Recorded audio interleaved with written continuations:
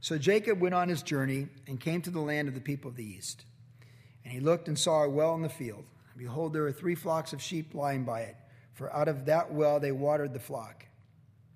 A large stone was on the well's mouth, and now all the flocks would be gathered there. And they would roll the stone from the well's mouth, water the sheep, and put the stone back in its place on the well's mouth. And Jacob said to them, My brethren, where are you from? And they said, We are from Haran. Then he said to them, Do you know Laban the son of Nahor? And they said, We know him. And so Jacob said to them, Is he well? And they said, He is well. And look, his daughter Rachel is coming with the sheep. And then he said, Look, it is still high day. It is not time for the cattle to be gathered together. Water the sheep and go and feed them. But they said, We cannot until all the flocks are gathered together, that they have rolled the stone from the well's mouth. Then we water the sheep, or literally give them the water.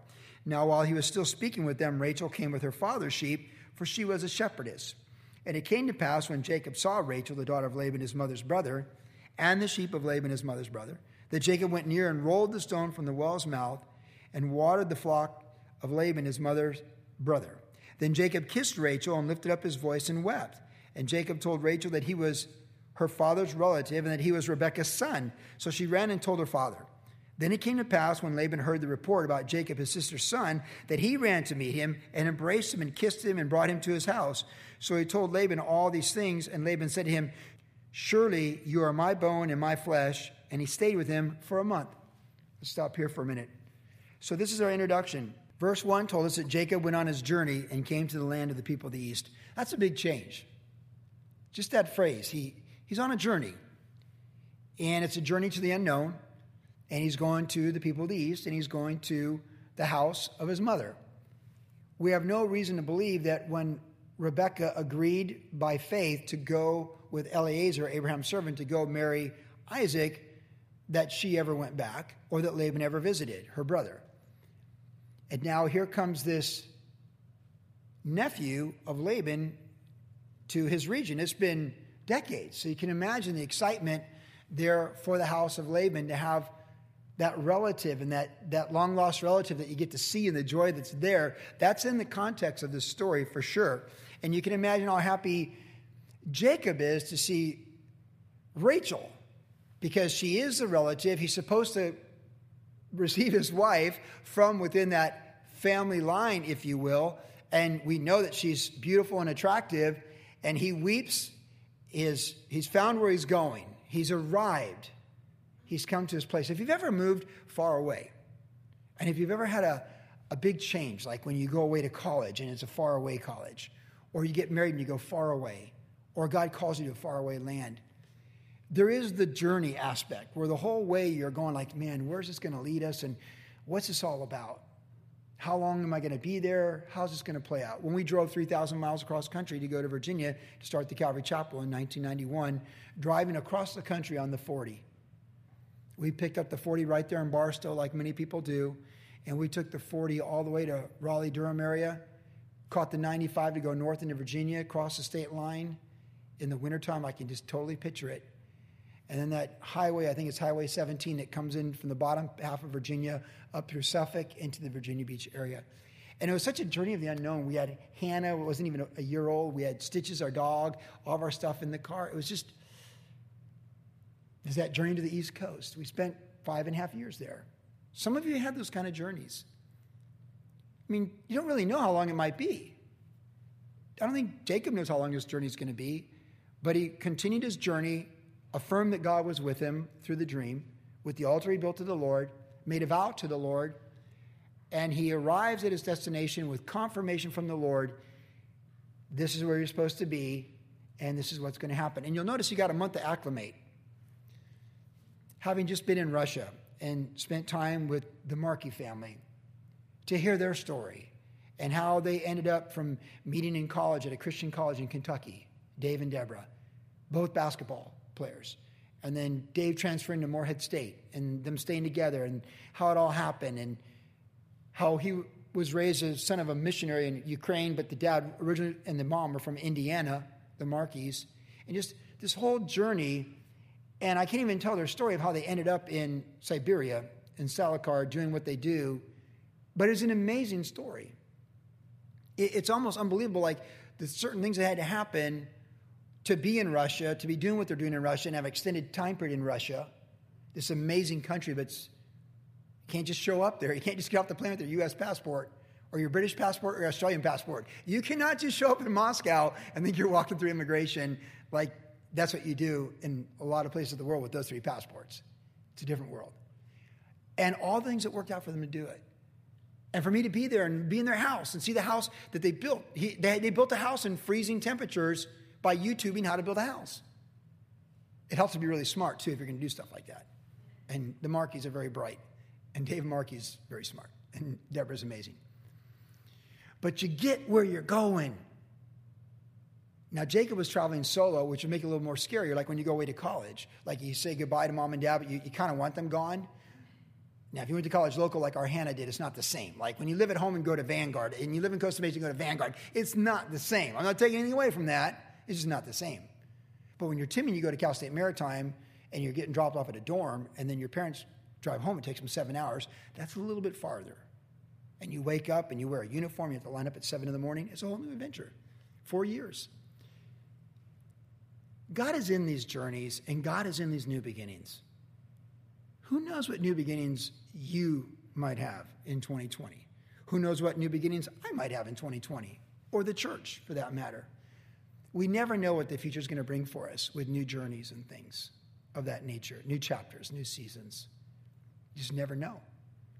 Sometimes the whole planet's on a journey together collectively, like World War I and World War II, something like that. Sometimes the whole continent's on a journey together, like when Bonaparte wanted to conquer Europe.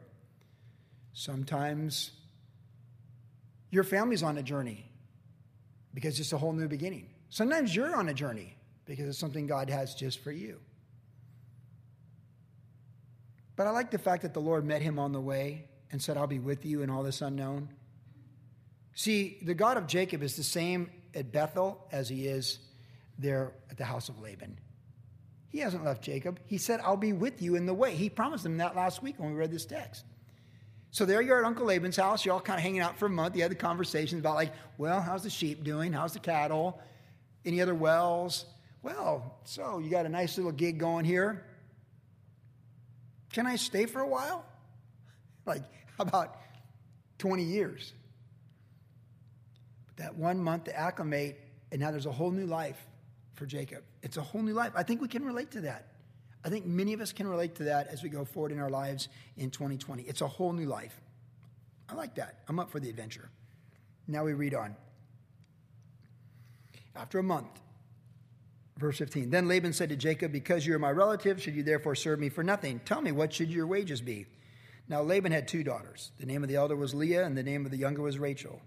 Leah's eyes were delicate, but Rachel was beautiful of form and appearance.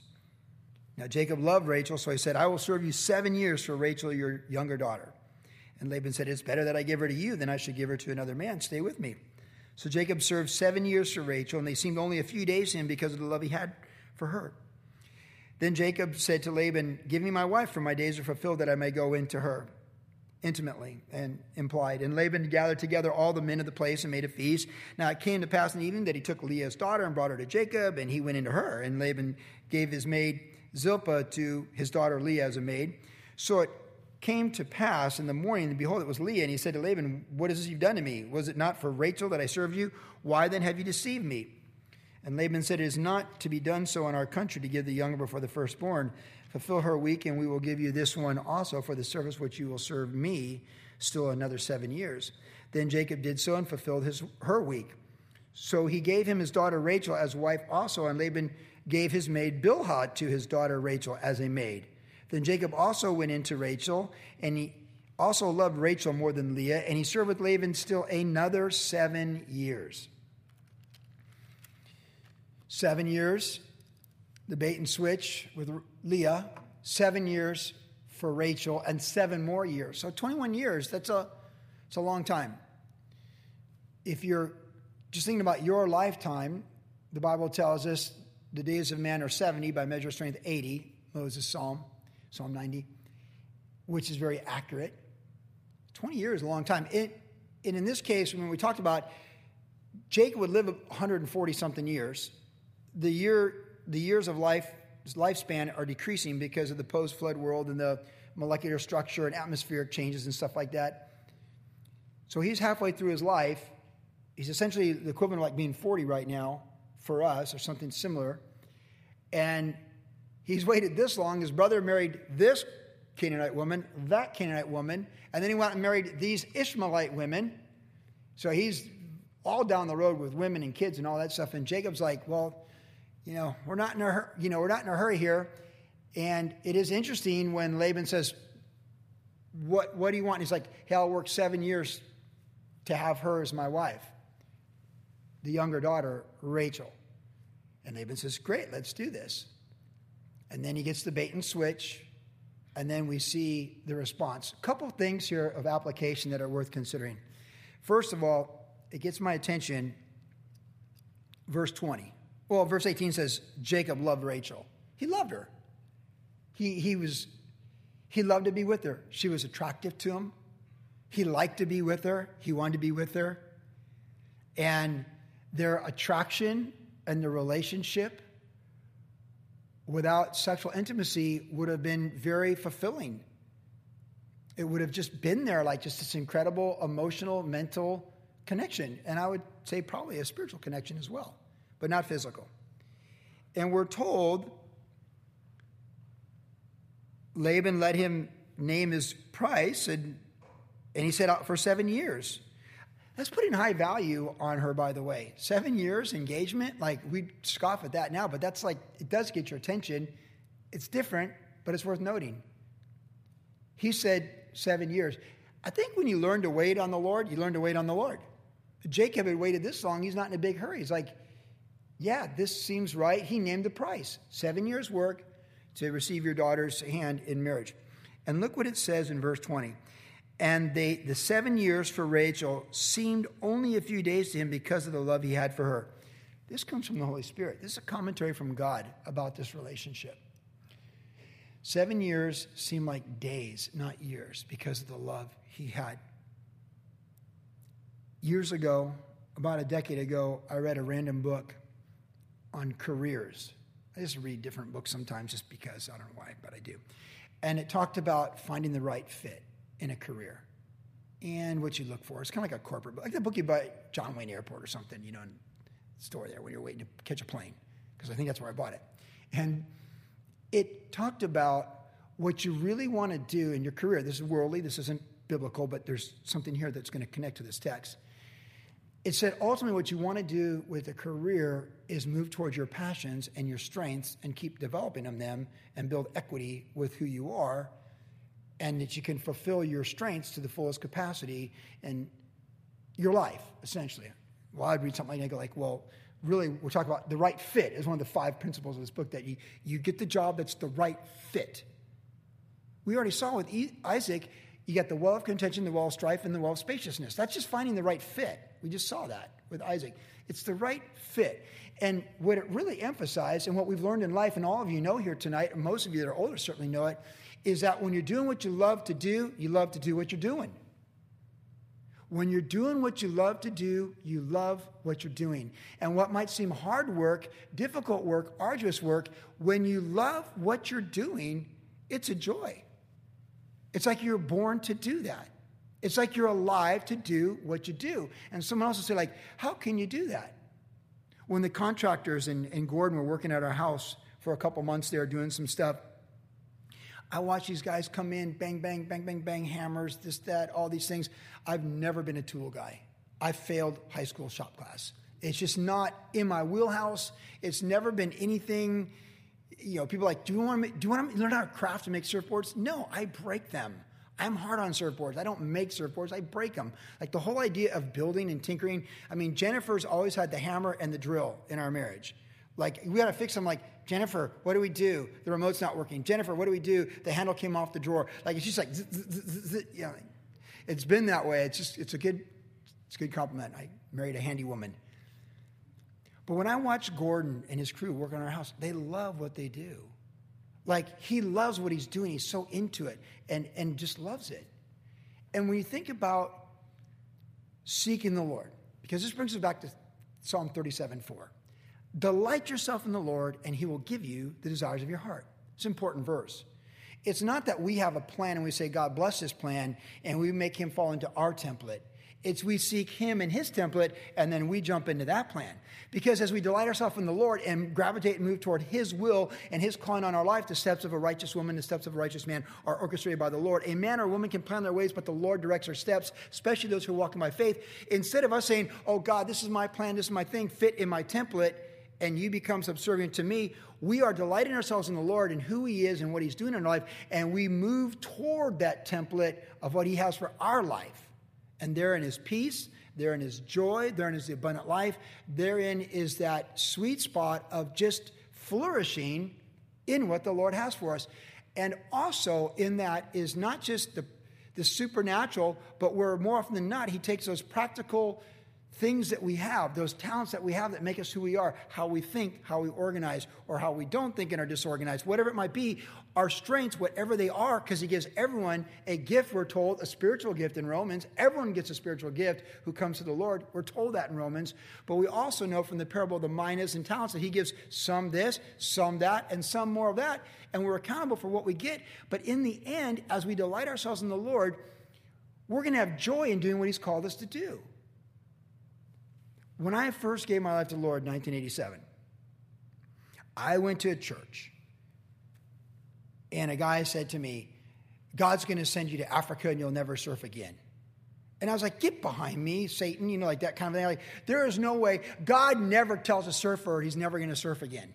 Like, what is that? And I was really upset about it. But the irony is we ended up in Vermont, where there's no ocean. And we went there without any expectation of how long we'd be there or not be there. We went there to be permanently in New England and plant churches. That was the vision, at least, that I had and we had collectively together. That's not what God had. And it was funny because there really was joy in that time of our life, and there were lessons to be learned. And you find that contentment that, surfers say it's as flat as a lake. I lived on a lake, Lake Champlain. I can tell you how flat a lake is. A boat comes by, it's an imaginary wave, and G.I. Joe can surf it, but not you. And it's like, it doesn't even matter because the kingdom's bigger than an ocean, it's bigger than a sport, it's bigger than anything. So what God does is he calls us to himself, to delight ourselves in him, and he gets us fully yielded to him like Moses for 40 years in the wilderness. The first 40 years, not the second 40 years with the Jews, but the first 40 years, just him and the Lord. To lay down the staff, pick it back up, and then it's useful to the Lord. What I'm saying here is when Jacob was in love, time went by quickly. And when it seemed like 7 years is a long time to wait, it was as days to him because what he was doing, he loved to do. He loved his life. He had joy in his life. He had expectation in his life. He had optimism in his life. He had hope and promises. In fact, his hope and promises were built on his father-in-law, which proved to be faulty. But he had hope and he had joy. And he had expectation for a better tomorrow than the day he had. Now, if Jacob had that for his bride, how much more should we have it for Christ, our King? What I'm saying is when I think of Jacob having this where years feel like days, the key here is that we're moving forward with the Lord, and in the Spirit we're being directed and we're sensitive to move toward and gravitate toward that calling he has. And therein is the joy where years seem like days. Because it's the Lord that we delight ourselves in. It's the Lord that gives us abundant life. It's the Lord that causes rejoicing. It's the Lord who speaks that our joy would be full. It's not the circumstances or our gifts being used for the temporal but having no spiritual value. Years feel like days when we're moving toward that which we love. And if we love the Lord, it's a wonderful journey, and it's the passion of our life to serve the Lord and to do what he's called us to do, whatever he's called us to do, and wherever he's calling us to do it. It's not about corporate planning of careers and building equity with skill sets to make more money and leave it behind for other people and finding the right fit so you find fulfillment in your temporary life. It's about being yielded to the Lord and delighting ourselves in the Lord. And as we come into that template that he has for our life, therein is the joy where years feel like days because it's the joy of the Lord. And Jesus said, "Come of me, all you are heavy laden. Take my yoke upon you, for it's light, it's pleasant.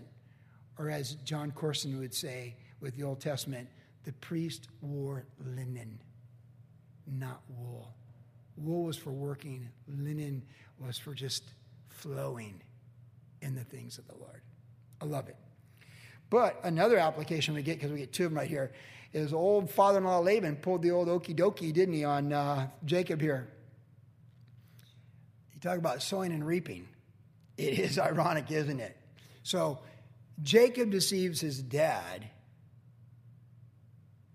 who can't see, and he puts on the goat skins, and his brother's jacket smells like his dad and all this, and he still sounds like Jacob. He can't lower his voice like the Esau voice. And we're like, hey, he fakes out his dad, he fools his dad, he deceives his dad. God never rebukes him for it. We don't see that, at least in the record. He's not rebuked by the Lord after it happens. It was a blessing that was supposed to be his anyways. And nor when God appears to him at Bethel does God rebuke him for it. But, just because God didn't speak about something when it happened doesn't mean he's not going to bring it to pass where you're going to learn something from it. 7 years, it seemed like days. Oh, 7 years, man. I was like, nothing, baby. Oh, that's my girl right there. Actually, it's not. Good morning or bad morning, depending on how you look at it. Whoa. He said, if we could just get a little TikTok clip, if you will, a little like 10-second clip, where the moment Isaac realized he was deceived by Jacob. Oh, your brother came and took your blessing. And then if we can just now flip the TikTok clip, if you will. And it's Jacob running into Laban saying, what have you done and why have you deceived me? Oh, did somebody deceive you? What's that feel like? What's that feel like? Someone deceived you. You mean like how you deceived your father 8 years ago? 7 years ago? You see, when we sow, we reap.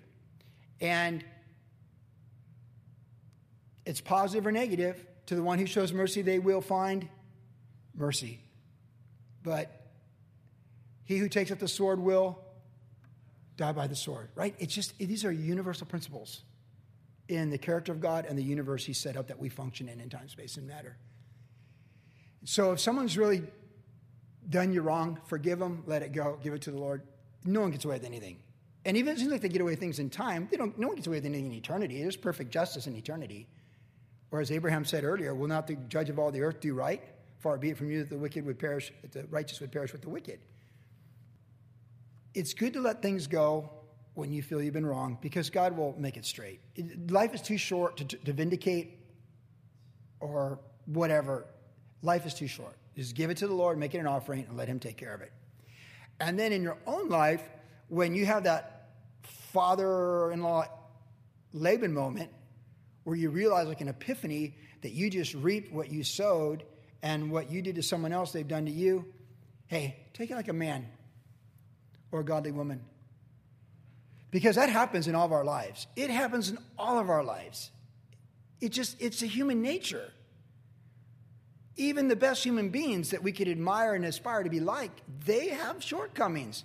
And they've made mistakes. And they've said things by which came back around them like a boomerang to hold them accountable, that the same things were said of them. This is why it's so important that we're gracious and we're growing. We're gracious when we're wrong because there's no time for wrath. And the wrath of man produces not the righteousness of God. So just let it go and forgive. Critical in the human experience. But we want to grow when we have that moment. We're like, I can't believe you did this to me. And who are you to deceive me? And then you go home in your tent and you think about like, well, I'll be. Okay, you notice when Laban goes, hey, this is the way it works around here. That's the way it is. That's that. I got nothing more to say, basically. And so you don't hear like Jake going like, no, I'm getting out of here with my wife or whatever, and I'm over this. And he just, to his credit, he submitted to another 7 years. He's either deeply in love or just growing at the same time, and it's probably both.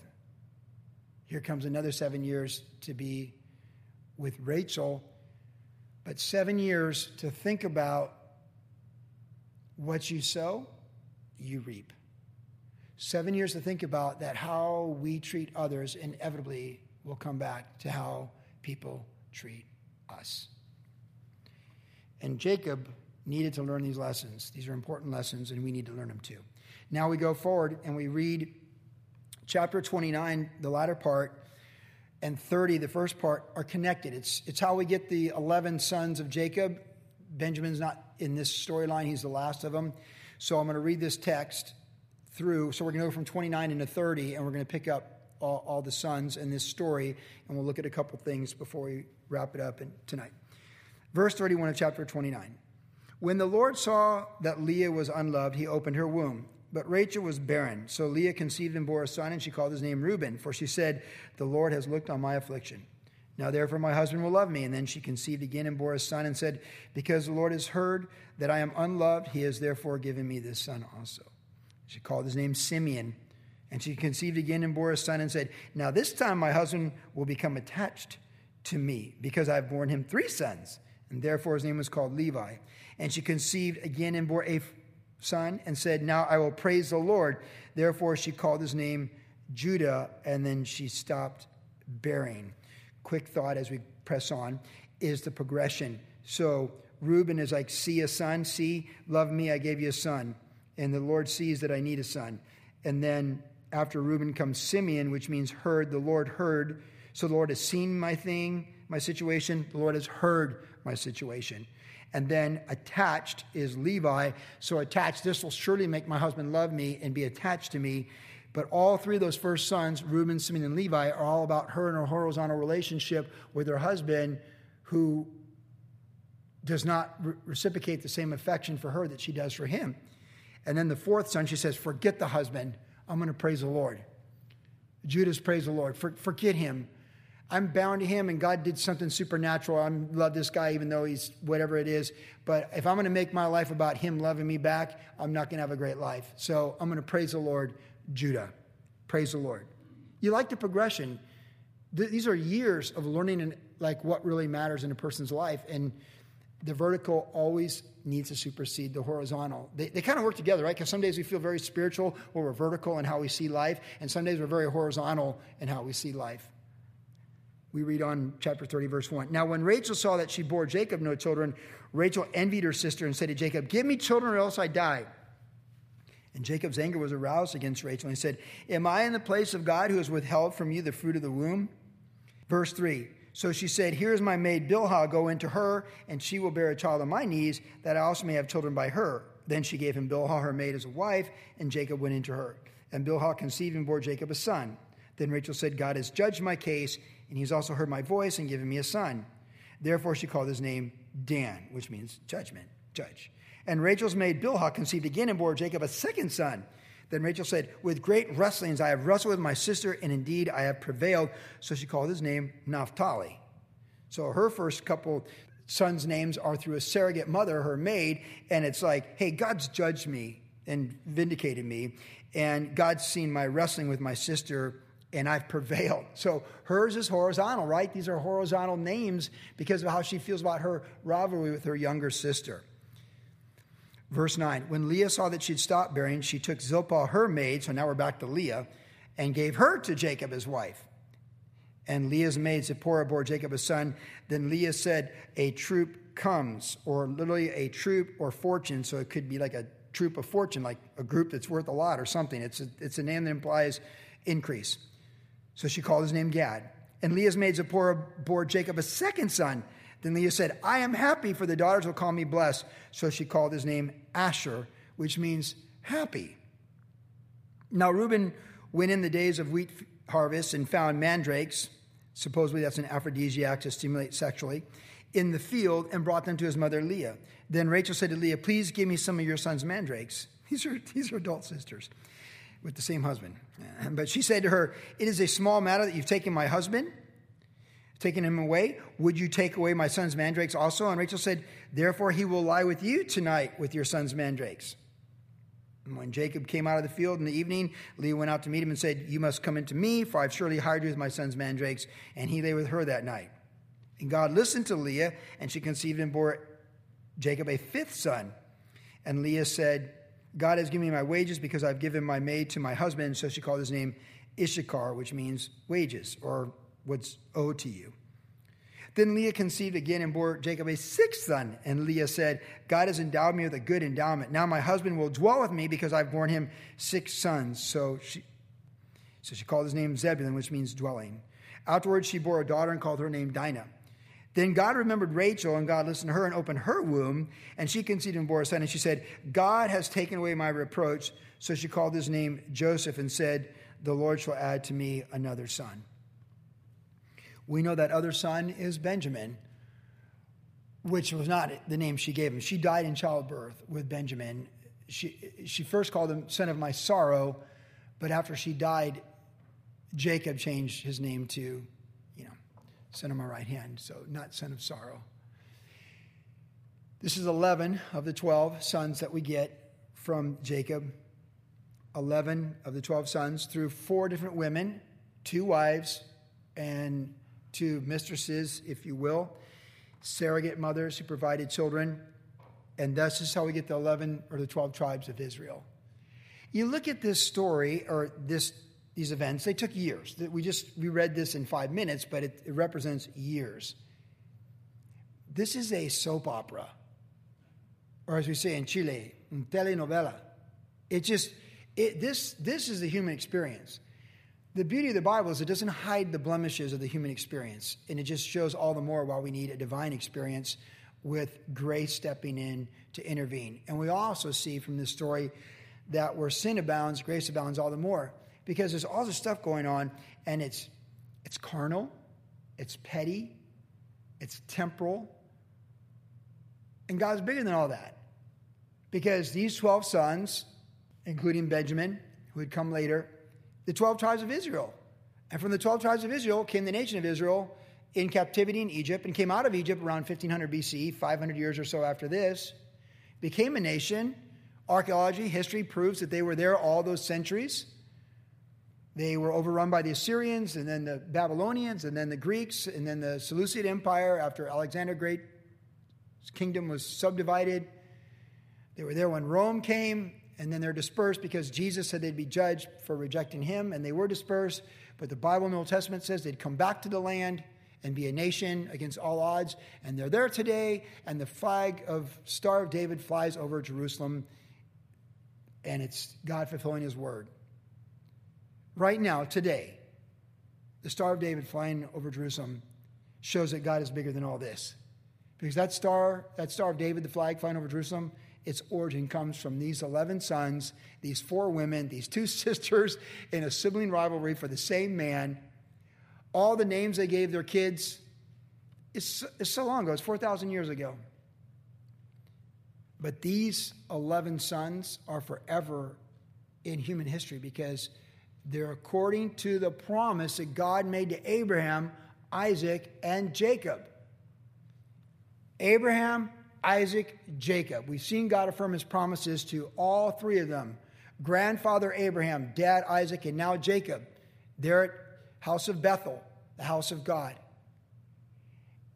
And from Jacob, in just 20 years, 11 boys and 1 girl have been born to him through these 4 women. Now, that's a lot of drama that it's not even for a retreat. It's just a lot of drama, and we'll leave it there. Like, I can only refer to my brother because my brother had 3 wives and kids from all 3 wives. And he used to say, like, hey, you know what? I just write checks. And you watch people who have children with all these different relationships, and you see, like, when you have the kids, you're still yoked. There's a yoke there. Even if you're divorced, like, there's a connection. And if you're a pastor and do weddings, like, you got to navigate that stuff sometimes at weddings. Like, well, they refuse to sit next to so-and-so. They have to be at least 4 tables away during the reception. And they will definitely, no, they don't want to do the father-daughter dance. No, that's not going to work at all. And you get all this stuff. It just goes on and on and on. It does. So life is messy, but God is good. Because look at the Lord's sovereignty in all this. Verse 31 of chapter 29, when Leah felt unloved because of Rachel, and you can't serve 2 masters, you'll love one and hate the other. So it's impossible to be in love with 2 ladies at the same time, and in love with 2 women at the same time, men. It's not possible. Jesus said you can't serve 2 masters. It's impossible. There's a lot of songs written over the the decades and probably centuries, some minstrels singing songs during the Reformation about you can't have two lovers or torn between two lovers. It's impossible. God's made it impossible. You'll love one and hate the other. But in the midst of all this, it says, when the Lord saw that Leah was unloved, he opened her womb. The Lord saw that Leah was unloved, and he opened her womb. And it is to Leah's credit that even the name says the Lord sees. So she was in tune with the Lord. The Lord affirmed, like, the Lord sees the Lord sees what I'm going through here in this situation with my sister, in this tent, in this house, in this situation. Like, this is not what I had in mind on my wedding day, and the Lord sees. That's what she named her son. And God says through the Holy Spirit, I see. That has to encourage us. The Lord sees. In case we're thinking, like, well, maybe that's just the name she gave her son because she felt that way. Like, God knows. Like, sometimes when you have disputes, and especially in ministry, you go, well, the Lord knows. So God knows. It'll play out.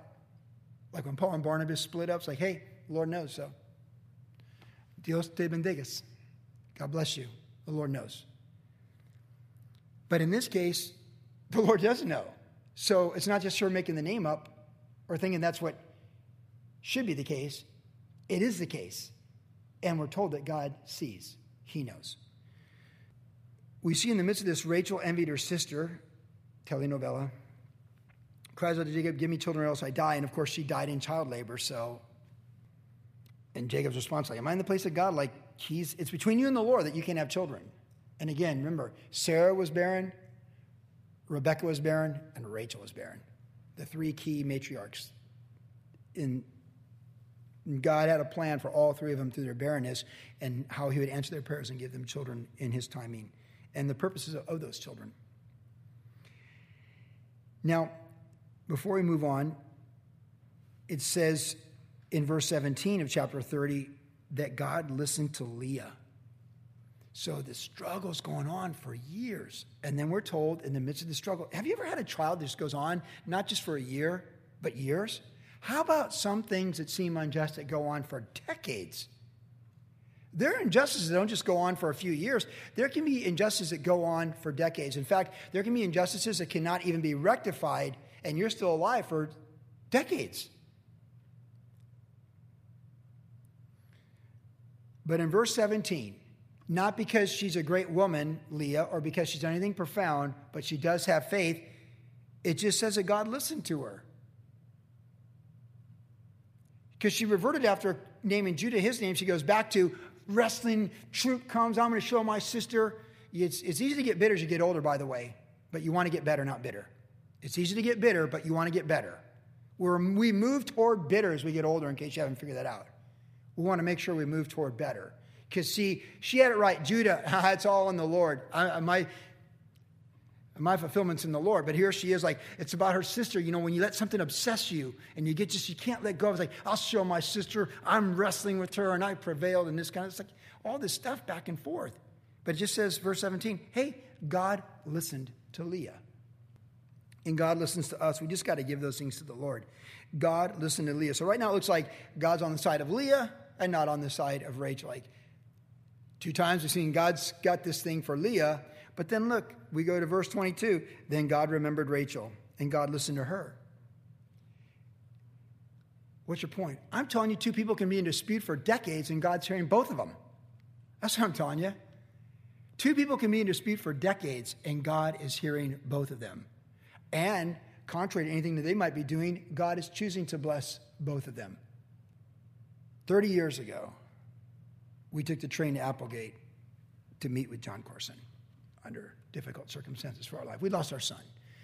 And we just wanted to go to Applegate. You know, people love John Corson. He's suffered great hardships in life. And we went up there. And John Corson, I asked him about certain ministries.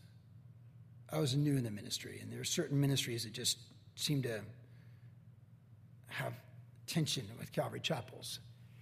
And he said, Joey, you don't ever want to cut down a tree that you can pick fruit from.